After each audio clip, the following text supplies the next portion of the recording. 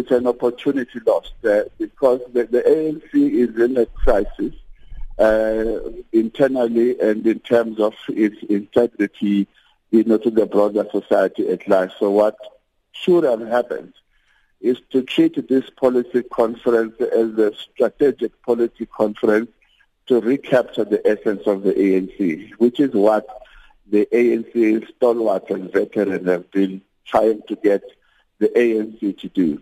But then if they had succeeded in doing that, it could have possibly meant that the leadership of the ANC led by President Mantashe House has not been able to drive the ANC proper. We're hearing different words about what the opening sort of part of this conference is about. It was supposed to be consultative. Now we are hearing the term self-reflection used over again.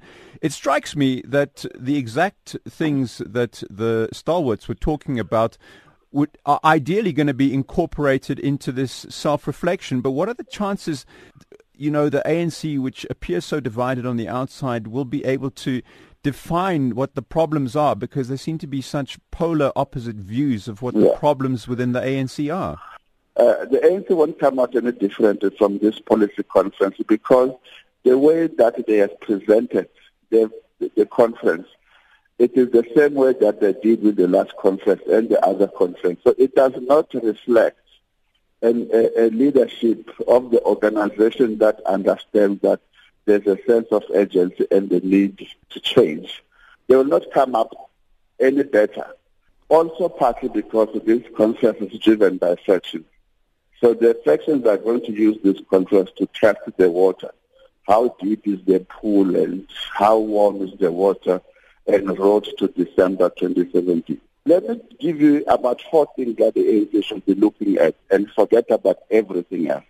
One is leadership. It needs to reflect on its own leadership in terms of its performance and direction. Keep in mind that the divisions of the ANC are not because of the membership. They are because of the leadership, which is factional and divisive. The second thing, they should be talking about internal balance of forces, particularly the management of the internal contestations. The third thing that they should be looking at is the state performance under the leadership of the ANC ruling party.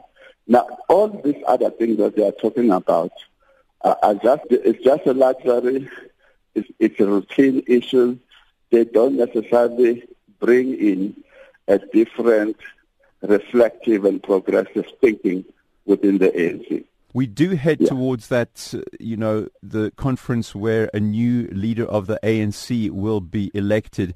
How much of that is going to emerge? I mean, are we going to see a clear favorite emerge from the next few days? One of the things that's divided in the factions is the exact definition of what radical economic transformation is. It is a huge ANC and national policy issue. Is it going to be possible again for us to see a definition of what this economic transformation will be? Contextually, the ANC is not in a position to be radical because it's increasingly losing power. Its electoral support has been declining, and in fact it does not even know if it will come back as the ruling party. So you can't talk about radicalism when the political power of the ANC is declining.